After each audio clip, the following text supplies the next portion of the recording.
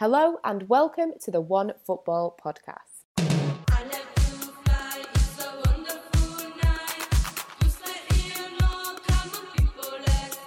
The OneFootball Women's Football podcast is back, and this week we have got a Her Football Hubs duo with Jay Lewis. How's things? I'm good, thanks. Good. And also we have got Megan Hughes joining us. Great to have you with us, Megan. Thank you for having me again. No worries. Right, well, let's get cracking because there has been some big news this week, of course, in women's football. Carli Lloyd has announced that she will retire later this year. James, what was your reaction to this news? I was really shocked by it because just when they got knocked out by Canada, she was doing sprints after the game. So that made me think she was here for another 5 years. And then all of a sudden she's retired. I think this is Carli basically saying that she's human and that obviously the sprinting does hurt now. So it's not the same when she was younger. So I think she also realizes that the teams around them are getting better.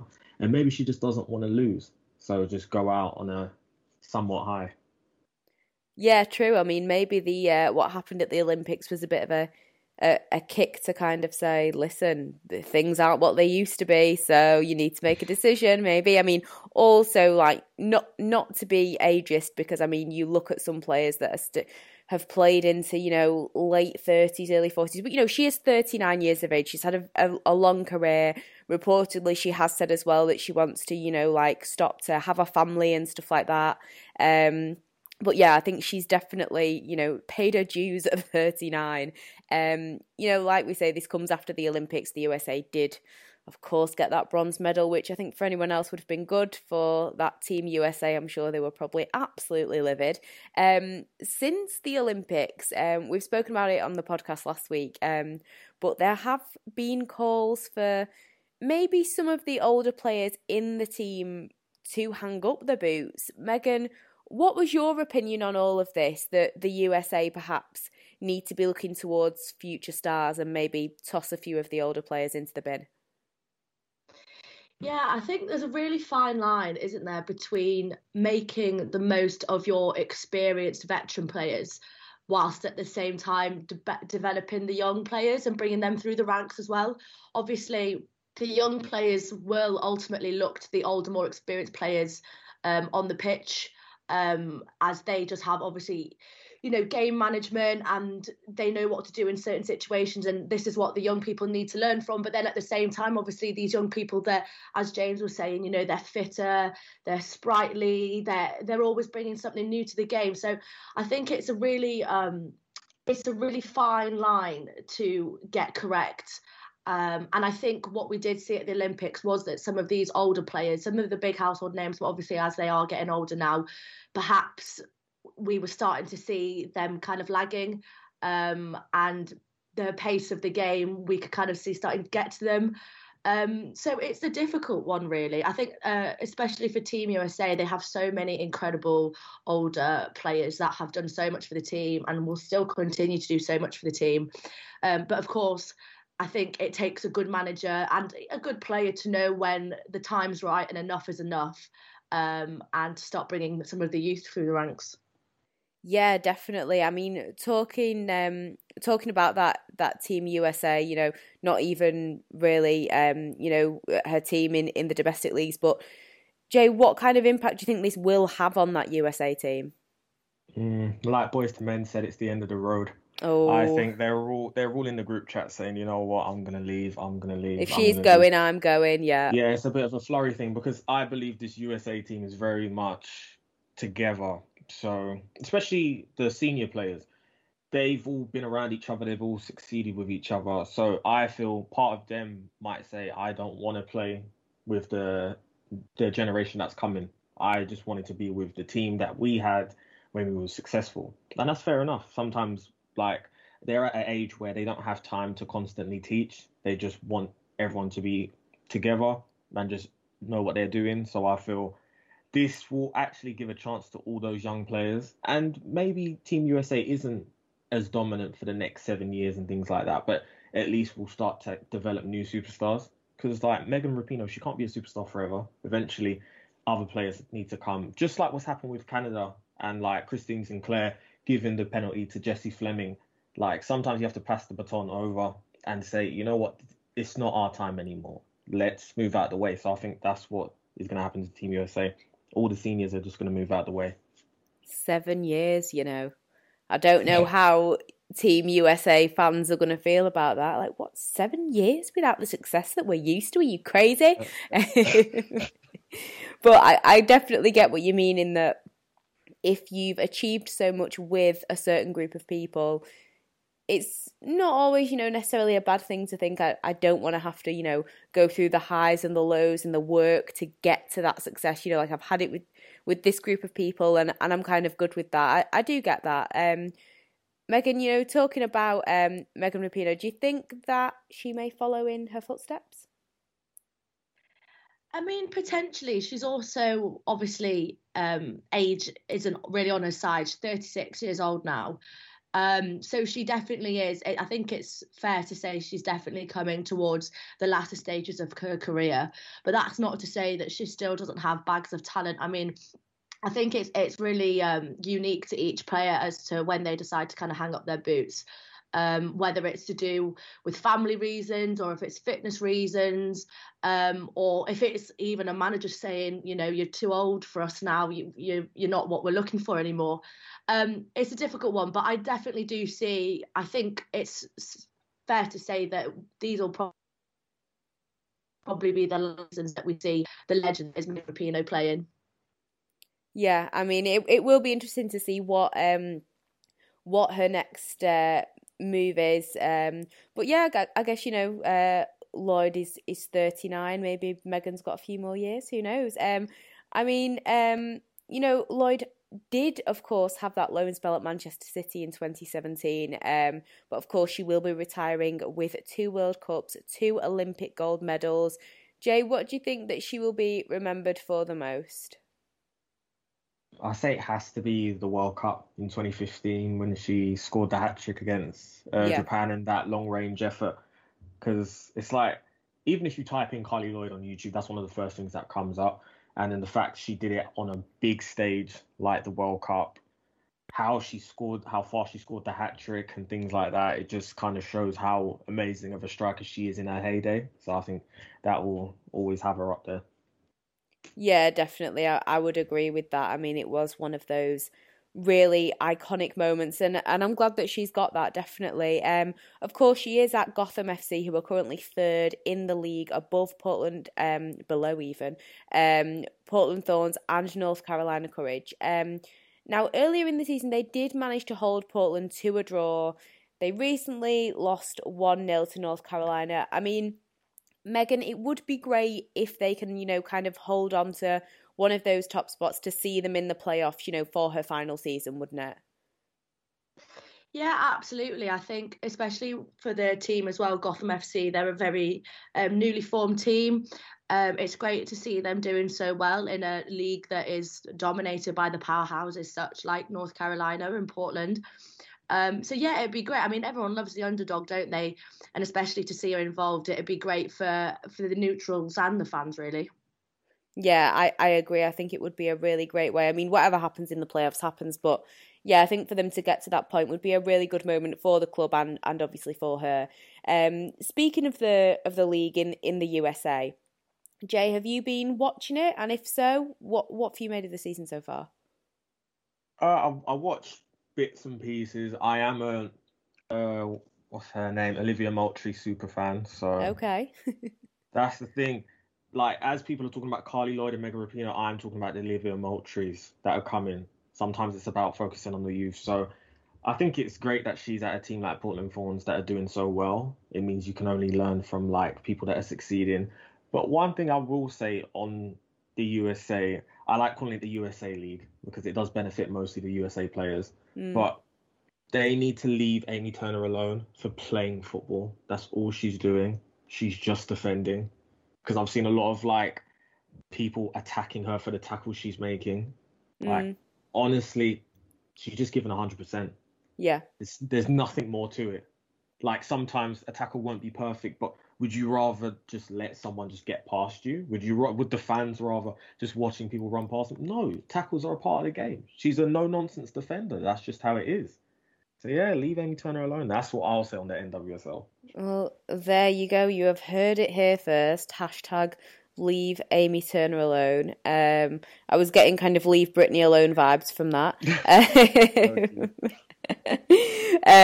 But yeah, I mean, obviously, with her being, a former Manchester United player, I will back you on that one. And a fellow Northerner from Sheffield as well. But yeah, no, I totally get what you mean. I think you see a lot of defenders criticised for certain things, but, what would you rather somebody not try and put in the effort and at least try and do something about it? I get what you mean.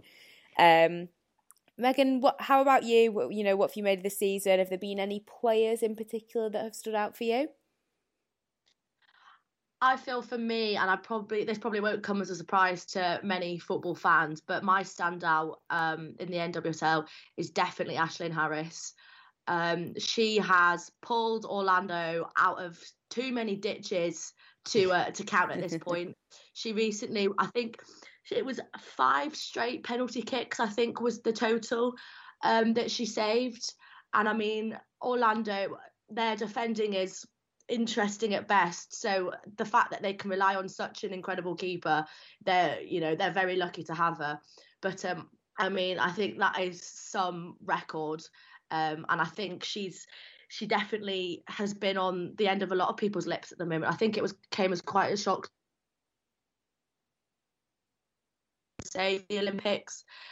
So I think this is almost like vengeance, isn't it? It's kind of showing this is what you could have had. So definitely for me, Aisling Harris has been incredible so far. Yeah, most definitely. And I'm really intrigued to see, what happens with Orlando Pride, because when you look at that team, there are some really talented players. I mean, obviously Marta sticks out, but there are so many talented players. And I was talking to Kylie Strom a few weeks ago on the podcast about her move there, and how amazing it is to be surrounded by so many good players. And I'm really I'm intrigued to see what they're going to bring to the table, especially like you say with a goalkeeper that's been on such brilliant form. But yeah, I'm sure we'll chat more about the season over in the US, as the weeks go on, especially as we wait for more football with the Women's Super League. But let's chat about a couple of transfers in the UK. We did touch on it last week on the podcast, but of course, Arsenal and Man United have new managers, and I just wanted to get your opinions on them. I'll start with you, Jay. Obviously, I know that one of these new managers will be a big thing for you. So I wanted to get your thoughts on these two newbies. I'd say, honestly, is the best policy. I do not know enough about Jonas to say, oh my God, I'm so glad that he's here. But I can see that he means business from just how he's taking the training sessions. He's bringing his own philosophy. And I get better vibes than I got from Joe. I didn't feel that Joe was confident in what he was doing. I see Jonas. I see, you know what? He knows what he's doing. I feel like even in times of adversity with this Arsenal team this season, I feel they'll look to Jonas and Jonas will actually give them the advice that they need. I don't think they'll just be alone. So already I'm getting a better aura from Jonas than I got from Joe. So I'm happy with him. Okay, good. And obviously I know you're not as emotionally charged about the Manchester United manager, but a good manager for the club when you consider all of the things that have reportedly been, going on in the background. Yeah. Don't sound very confident there. I think Mark Skinner It's difficult for him because this is not a team that he has picked, but he has more kind of been given to him. So I feel this will be a good test for him as a manager. How great of a manager are you if you can help this United team finish where they finished last season? Because I think that is your goal, to finish where you did last season. No better, no worse. Just finish there. Yeah, I mean, I am a little bit of a pessimist, so I would tend to agree with you on that one. Megan, can you give me anything to feel a little bit better about my club, or? I really wish I could. I really wish I was saying yes, but I don't know. I think he's been presented with a really unique challenge with the Man United squad that he's got on his plate. Obviously, we all know you've had lots of departures. The team has really been mixed up this year. So I completely agree with Jay. I think realistically, your goals this season have just got to be cement your place in the league. But it'll be really interesting to see how he works with the players he has at his disposal. Obviously, a lot of big names have left the club, and there's been lots of mixed opinions on how Manchester United have dealt with, their signings and their management of the coaches and the players and the conditions that they're training in and whatnot. So I'll be really interested to see how he kind of overcomes these challenges and deals with them, and whether he can make a success out of this United team. Me too. I'll be very intrigued to see what happens. I've got my fingers crossed. That's all I can really say about it now. We did talk about it last week on the podcast as well, so I'll leave that one there. Looking at some of the other transfers that have happened recently, West Ham have recently signed Arsenal's Lisa Evans. Jay, what do you make of that one? A good signing? If I speak, I'll be in big trouble. So I have to be very careful with what I say. Okay. Obviously, she's a huge fan favourite. No one likes to see a huge fan favourite leave to go on loan. But this is what I like about Jonas. He's realising that you might not be at the standard that I want my starter to be at. So I'm going to send you on loan where you can get the game time you deserve. So it's like he understands that Lisa Evans probably isn't in Jonas's long-term plans. Otherwise, she'd still be here. So it's like, I think by her going to West Ham, she can really help West Ham. And then if she has an amazing season, then Jonas will say, actually, maybe I was wrong. Come back next season and let's do this. So I think it's a match made in heaven for both clubs. Yeah, I mean, it's worked for West Ham before. I mean, looking at the men's team, it worked for Jesse Lingard. Who's to say it won't work for Lisa Evans? I mean, you could argue how well it's worked for him, but that's another story. But yes, I get what you're saying with that one, and it'll be interesting to see how she does. Touching slightly back onto Manchester United, but talking about Spurs as well, there were rumours that Man United were interested in Kaya Simon, but she's now made the move to Spurs.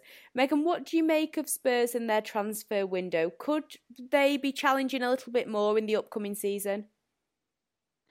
Yeah, I think Spurs have definitely laid down the gauntlet with who they've been bringing in and out of this transfer window. They've been obviously no stranger to making lots of signings, which sometimes can be a good thing, sometimes it can be a bad thing. I think when you're bringing in a lot of new personnel, obviously the key thing about a team to be successful is they need to work well together, they need to gel, and obviously if you've got a lot of new faces in the team, that process might take a little bit longer than usual. But that's not to say the players they've signed don't have absolutely bags of talent.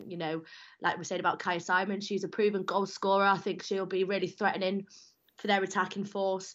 Another person they've brought in this window that I think could be a real asset to the squad is Asmita Ale, the defender from Villa. She's, a class, young but class defender. England international. I think she was one of Villa's best players last season. So I think she'll also bring, despite being so young, I think she'll really strengthen the Spurs team. So yeah, it'll be definitely interesting to see how they can challenge with all these new players this season.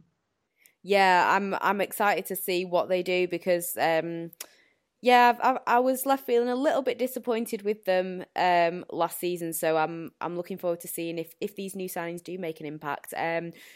Meanwhile, one club that have been very busy indeed is Brighton. They have made a trio of signings. Eileen Whelan, apologies if I've said her name incorrectly, Kaylee Green, Megan Connolly, who have signed new one-year deals with the club. These new contracts come 48 hours after the club announced the signing of South Korea striker Lee Min on a permanent basis from Manchester City.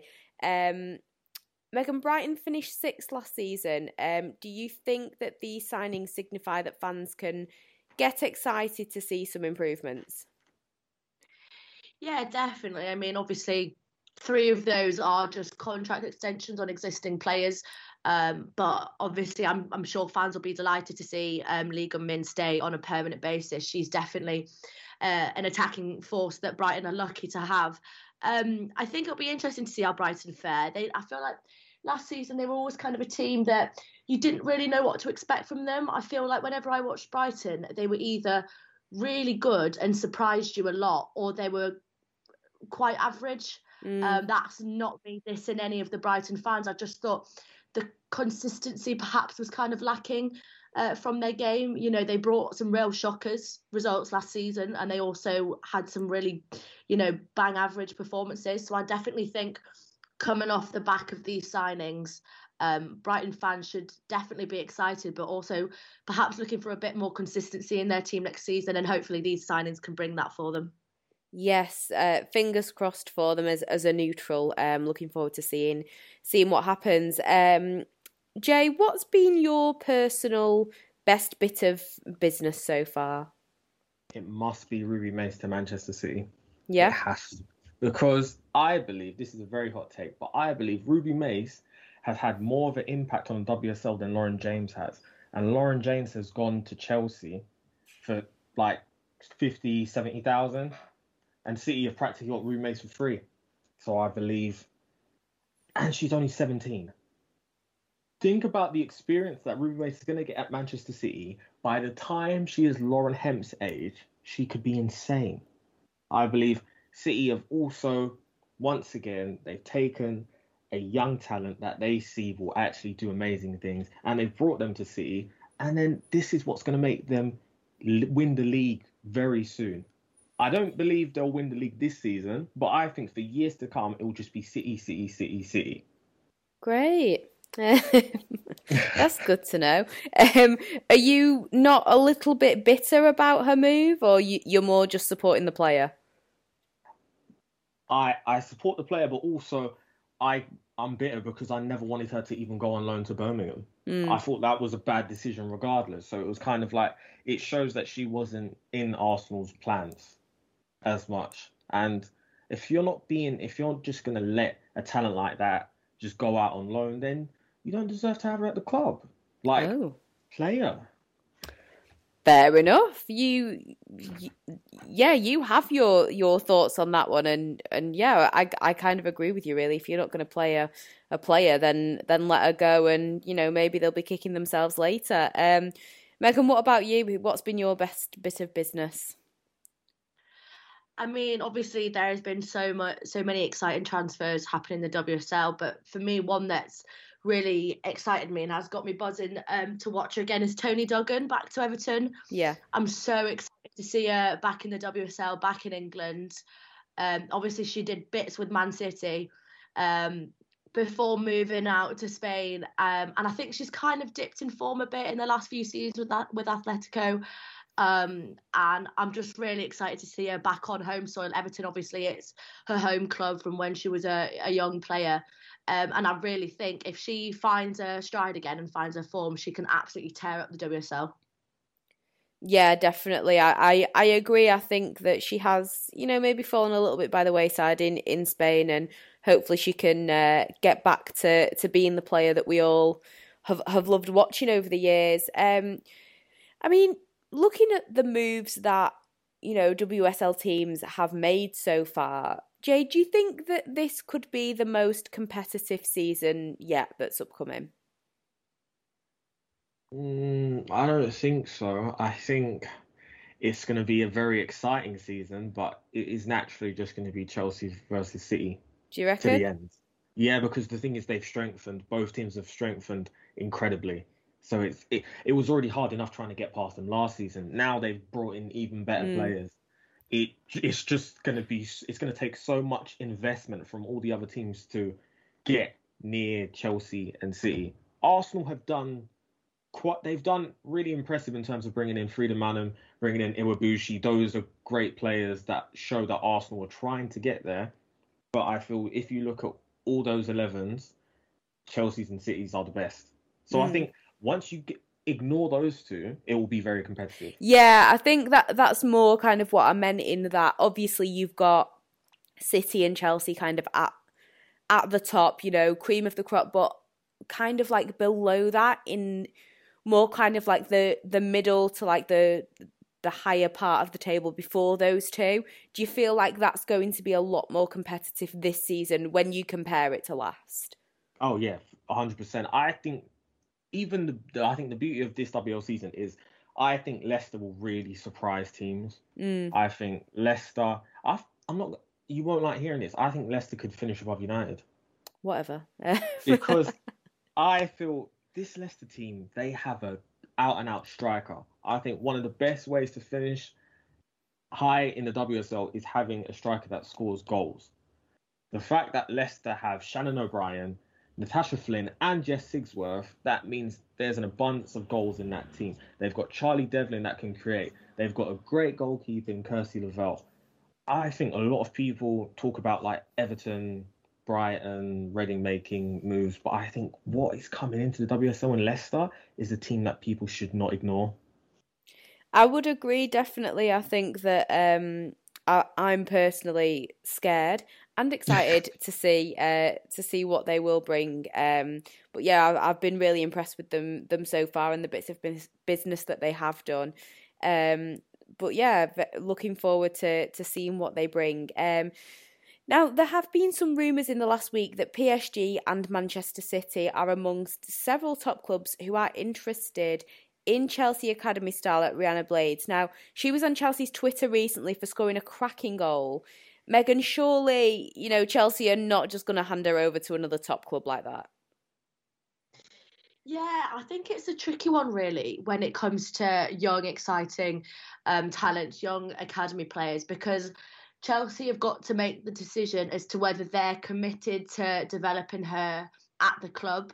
But obviously that means she's not going to get really any game time, but she will be training with some of the world's best footballers.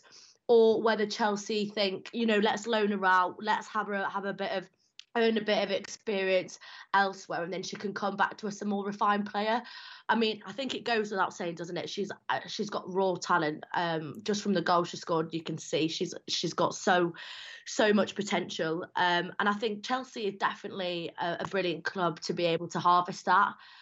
It's just whether Chelsea decide that she fits part of their plans. I mean, I think from what we can see with Chelsea's squad this season is it's probably one of the hardest 11s to get into in the world at the minute. I would go as far as to say. So of course, for a young player, all you want to be doing is playing, getting experience, getting match time, and I don't realistically see that happening with Chelsea. So perhaps a loan spell could be good, but I think Chelsea personally would be silly to sell her off completely. Yeah, I agree. I think maybe we could see a loan or two happening. Maybe Chelsea will settle on that. But speaking of Manchester City, there have been reports that they have offered Atletico Madrid over €100,000 in bonuses for star defender Laia Aleixandri. The Spanish international has 1 year left on her contract, so obviously if she does not renew, she will leave on a free transfer next summer. Atleti have reportedly declined City's offer. Jay, do you think that City will get their player, especially when you look at what you would class as perhaps a disappointing season last season for Atletico? Yeah, I definitely think City will get their player. I think if you really if you compare those two teams, City will have a better year than Atletico Madrid will have, and because of that, no player is really going to say City want me and Atletico want me to stay. You want to do what's best for your career, and they're offering a big fee. I would even say City don't do this and look in the WSL instead of spending all that money for someone that's in a different league, because there is the talk that WSL is the best league in the world. Therefore, instead of putting all that money into an Atletico Madrid defender, why don't you look at West Ham that have Grace Fisk? She's only 3 years older. She'll probably be a lot cheaper. And then you have a guaranteed defender that you can actually trust. Whereas at Atletico Madrid, she would have to come to the WSL and adjust, and it might not be the league for her. So I think City will if there's money on the table, you will definitely get the player, but I think City should look elsewhere. Yeah, I understand where you're coming from with that one because, as we've seen, quite a few times over the years, it can be a bit of a gamble sometimes bringing in a player from a different league.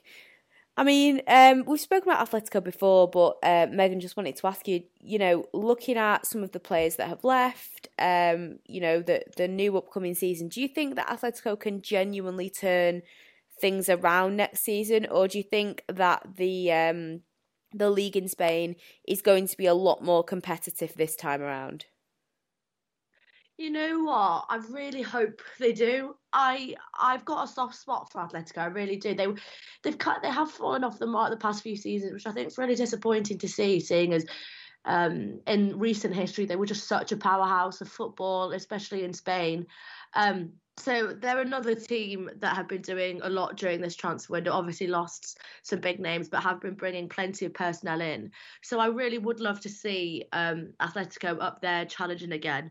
But when you have the likes of a team such as Barcelona in your league, they have to perform some sort of small miracle, I think, if they want to be pushing for the league title again. I mean, Barcelona, just when you think they can't get any stronger, they somehow do. And you watch them in pre-season and you just think it's got to take something really, really special to overcome this team. So I really do hope Atletico can turn their fortunes around a bit and pick up their season, because I'm sure they share the same sentiment, but I think they've had a really disappointing and underwhelming past few seasons. Yeah, I mean, I tend to agree with you. I have a little bit of a soft spot for them, and I do hope that they can turn things around, even if it's just for, my own enjoyment, watching the league and seeing, more teams involved in the battle, maybe not for first position, but for, those other two spots in Europe. Moving back to talking more about UK football, and in other news this week, there has been a lot of discussion about the FA Cup. We've spoken about it before on the podcast regarding the money earned from the competition, etc. And figures released last week show the winners of the men's competition will earn £1.8 million, in contrast to the winners of the women's FA Cup this season, who will receive £25,000, just 1.4% of the men's prize. Meanwhile, the women's FA Cup runners-up stand to pocket £15,000 compared to £900,000 in the men's equivalent. A trend also reflected in the prize fund throughout the earlier rounds of the competition. I mean, we kind of already knew this, but seeing that in black and white, Jay, what do you make of this? I just think it doesn't make sense. And I feel like there's always going to be those people that say, well, the men's game's earning more, this, and that. But I'm sure if you look throughout the entire FA Cup, not every men's team is making up those numbers. Mm. And if the thing is, sometimes it's not always about what people are bringing in. The simple decency could be to fix that number. 1.4% isn't good enough, regardless. And it wouldn't hurt if they even close the gap. Yeah, exactly. Like, it doesn't have to be exactly the same, but I mean more than 1.4%, like you say. Yeah, exactly that. It's just, and the thing is, I believe that this can happen, but you just have enough people that don't care, and then that's it. Like the people that make the decisions above, if it ain't broke, don't fix it. But they don't care about improving the situation. Yeah, I mean, it's very, very frustrating. And I mean, the FA have defended the figures, saying that they recognise the significant disparity between prize money for the men's and women's competitions, and that these are determined by the amount of money generated through commercial revenue, including national and international broadcast rights. Megan, do you think this is an acceptable excuse?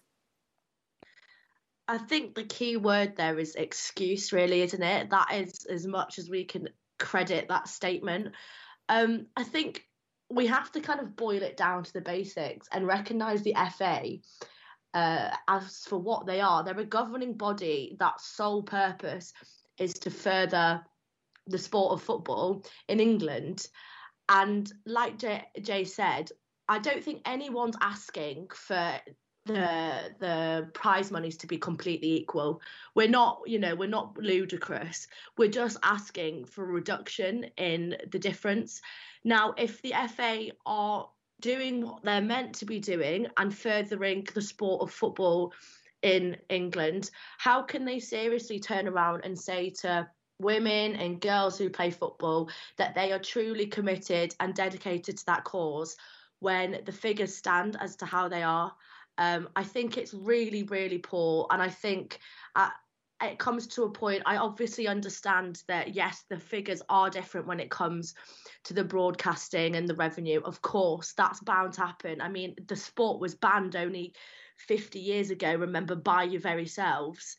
But, moving on from that, the FA have to put their money where their mouth. You can talk the talk, but it comes a point where you have to walk the walk.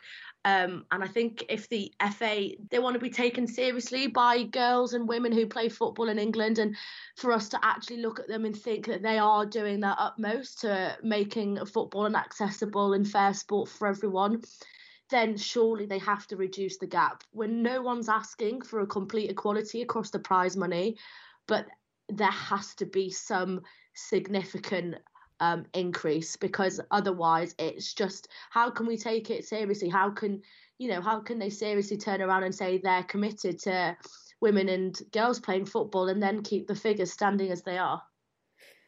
Yeah, I completely understand where you're coming from, and like we've all said, nobody's expecting the prize funds, for these figures to be exactly the same, but it's like you almost feel like I want to do a survey of these men's teams and say, would you have less money if it meant that it went to this? And I'd be intrigued to see what clubs would say. I mean, obviously, unfortunately, money does talk a lot of the time, but I would be intrigued by that. I mean, the FA have also defended themselves by saying that, and I quote, "We invested over £18 million into the game plan for growth, our ambitious strategy for the women's game, which doubled participation, delivered professional and semi-professional women's football, and a successful England team. In addition, we launched our new Inspiring Positive Change strategy in October last year. And we will work with Barclays FA Women's Super League and FA Championship clubs to grow audiences and revenues, which will help make women's football in England more commercially viable in the future and allow further reinvestment." They've also blamed the pandemic as well, because why not throw in the pandemic? I mean, James, these things are, these things that they've done are great, but they've kind of got nothing to do with what we're talking about, really. And I'm sure people would turn around and say, well, you know what? If you invested a little bit less than the £18 million and put that into the prize pot, people probably would have appreciated that more. Yeah, it's just a case of they can say this amazing number of 18 million, but say that to all the professional players that have to have second jobs. Yep. So all of the teams that are struggling to get by, like this 18 million, where does it go? It's not like you can clearly see this is what it does, this is what it does. No, there's so many teams that are struggling. There's so many teams that can't even get to their FA Cup games. They can't even afford the travel back and stuff like that. So it just seems like it's easy to say a lot of, because like when they tell me the game plan for growth, I don't understand what that means. Like if you just say that to a random in the street, the game plan for growth, they're not going to understand what that means. Yeah. Instead of just saying, we put 18 million into the prize fund, we put 4 million into the prize fund. I understand that. So it's easy to put up all these different things, like all these kind of interesting, ambitious strategies. But the most important thing is that you up the prize money and you pay the players. Like it's not difficult. Just make it so that players do not have to have second jobs, so that they don't have to put football on the back burners while they're working. It's really not hard.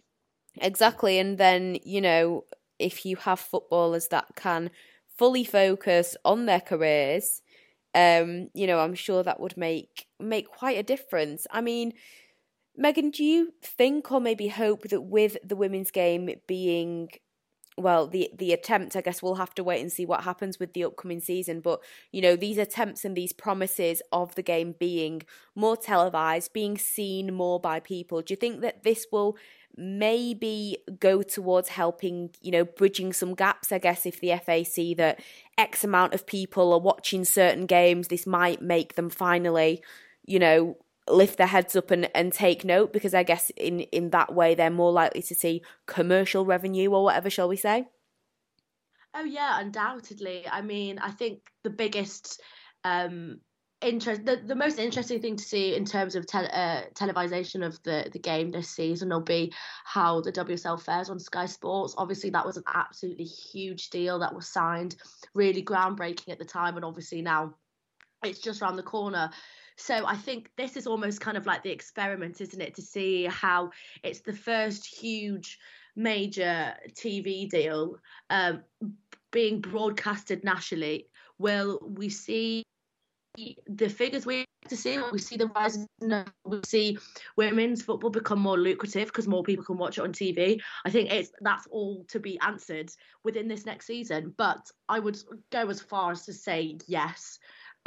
It will definitely help to bridge the gap. I think just the simple fact of exposure just does so much. It has such a domino effect, I think, in all the other facets that make up women's football, all the other parts, you know, the business side of it. So it'll be really interesting to see. But I think it's you know, it's safe to say that definitely being able to watch the WSL week in, week out on Sky Sports, you know, before the men's football or in a double header or what have you, will definitely help to grow the game. Yeah, I agree, and I've just got my fingers crossed that everyone delivers on what they've promised, and you know, we have that exposure that is really needed. Finally, you know, before we wrap things up, of course, the Women's International Champions Cup is happening this week. Now, although it's just a friendly tournament, of course, watching two of the best teams in Europe go against two of the top sides from the USA is going to be exciting. We've got Barcelona, Lyon, Portland Thorns, Houston Dash all taking part. Lyon will take on Barcelona and Portland Thorns will play Houston Dash. Then the losing European team will meet the losing American team on Sunday, obviously for third spot. And then this will then be followed with a fixture between the two winning sides, shall we say. And I just thought I could get your thoughts, maybe get some predictions, etc. Jay, we'll start with you. Lyon versus Barcelona. What are your thoughts on this one? It's going to be a good one, surely. Yeah, I can't call it, but I just call this the early Champions League final. So it's like okay. whoever comes out on top, watch out for them this season. Whoever loses, watch out for them this season, because it's just the clash of the Titans.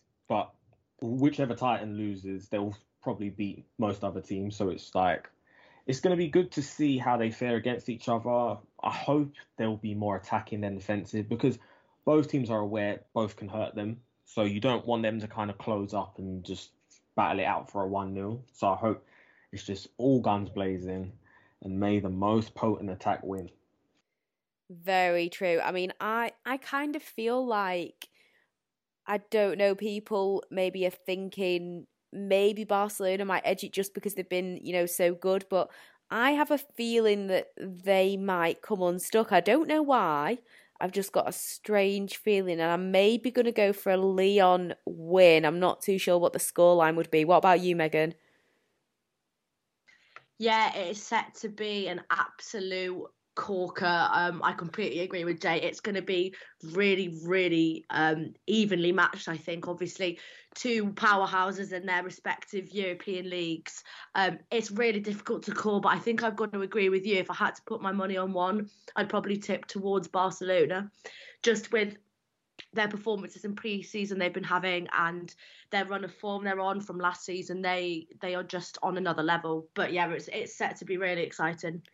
It will be. I really can't wait. And then, of course, we've got Portland Thorns against Houston Dash. Jay, what are your thoughts on this one? Yeah, the Dash haven't really turned up this season, so I don't really. Rachel Daly's back. She might help them being up front when she normally plays left back and right back. So who knows? But I'd definitely say Portland Thorns 3-1. 3-1. We've got a score. I like that. Yeah. I would tend to agree that I think Portland will probably take this one. What about you, Megan? Yeah, I've got to agree with you two on this one. I definitely think the odds are in Portland's favour. Houston haven't really, kind of marked themselves as a team to beat yet this season. So Portland, I think, will definitely be entering the game hoping to get that win under their belt. Yeah, I mean, do you guys think that maybe the American teams have the upper hand because they're in the middle of their leagues, or maybe Lyon and Barcelona have an upper hand because they're just kind of warming up? Or Jay, what do you reckon? I think the different levels of talent are quite a bit. So I think Barcelona could have just got off the plane, and I still think that they would pretty much beat the NWSL teams. The beauty of Barcelona is they love to pass the ball. So even if you're not feeling up to it, you can just make the team chase the ball. So especially Lyon as well, the amount of talent that's in that team, it's like, and the thing is they have such a mentality to win. So it doesn't matter whether it's the first game, whether it's the 35th game, they want to win every single game. So I think it doesn't help either. It doesn't help the WSL teams. Yeah, I mean, Barcelona could have probably rowed their own boat there, and they'd still be up for it, wouldn't they? Megan, what do you reckon? Are you team Europe for this one? Do you think they've probably got the upper hand, or? Oh yeah, absolutely. I think Barcelona in the European leagues are in kind of a league. They're on a level of their own, really. I think there's so many different factors to European football compared with American football. I think one of the most favourable for the European side being the intensity of the game, especially with a team like Barcelona. I mean, the whole ethos of the club is that, that famous tiki-taka passing. It's so high intensity, it's constant. It's not something that's really been instilled in any of the American teams.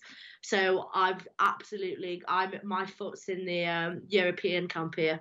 Yeah, I would probably agree with you both. I've got a good feeling that it will be a European team winning. And finally, Jay, who do you think will be in the final? I know it's a tough one for you, and you've kind of already answered it, but what do you think the outcome will be?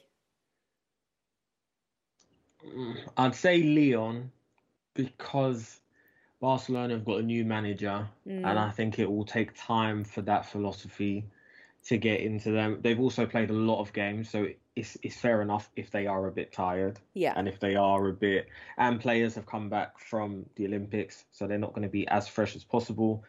And Daniela van der Donk has now moved to Lyon, so that obviously boosts their chances.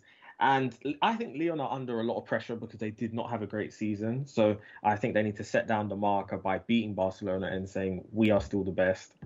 So I see, if it came down to it, I think Lyon would beat the Thorns like 5-0.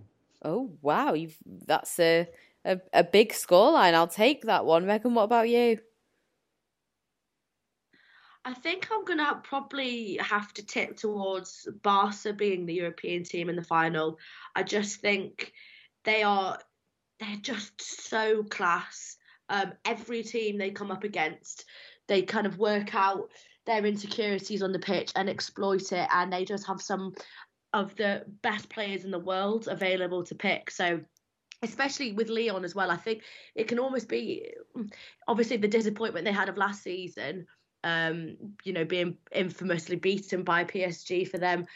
It'll almost kind of, you could almost treat it as their redemption game, really, because obviously there was a lot of talk after that, is this now the fall of the Lyon dynasty? And I think this match will kind of be a chance for them to prove whether these doubters right or wrong, really. But for me, I think I'd tip the final towards being Barca, Portland, and I do see Barca taking home the win. I'm going to go with a 2-0 scoreline. Okay. I am kind of tied because I do feel like with Lyon, this is so important. This is not a friendly. This is serious for them to kind of, get a cup and be like, we're doing all right. We're still brilliant. It's all good, to kind of instill, a little bit of calm amongst everybody. Like, we've got a cup, guys, friendly or not. So I guess, I don't know, from that sense, as much as Barcelona are brilliant, maybe I'll edge towards Lyon, just because, even though I don't know why I would feel sorry for them because they've won so much, I did kind of feel bad for them last season. Again, no idea why. There's clearly something wrong with me. But yeah, maybe Lyon gets in. I don't know if I'll be as ambitious as Jay, but I'll maybe go with maybe like a 3-1 victory I will go for. But all very, very exciting. And yeah, I'm looking forward to a friendly tournament that I feel will maybe be not so friendly. I think everyone will be taking this one pretty seriously. So that is it for this week's podcast. As always, a big thank you to my guests, to Megan and Jay for joining me, and to all of you for listening. If you do want to get in touch, it is podcast@onefootball.com, and make sure that you head to the likes of Spotify, Apple Music, etc. if you want to hear more from OneFootball and our podcasts.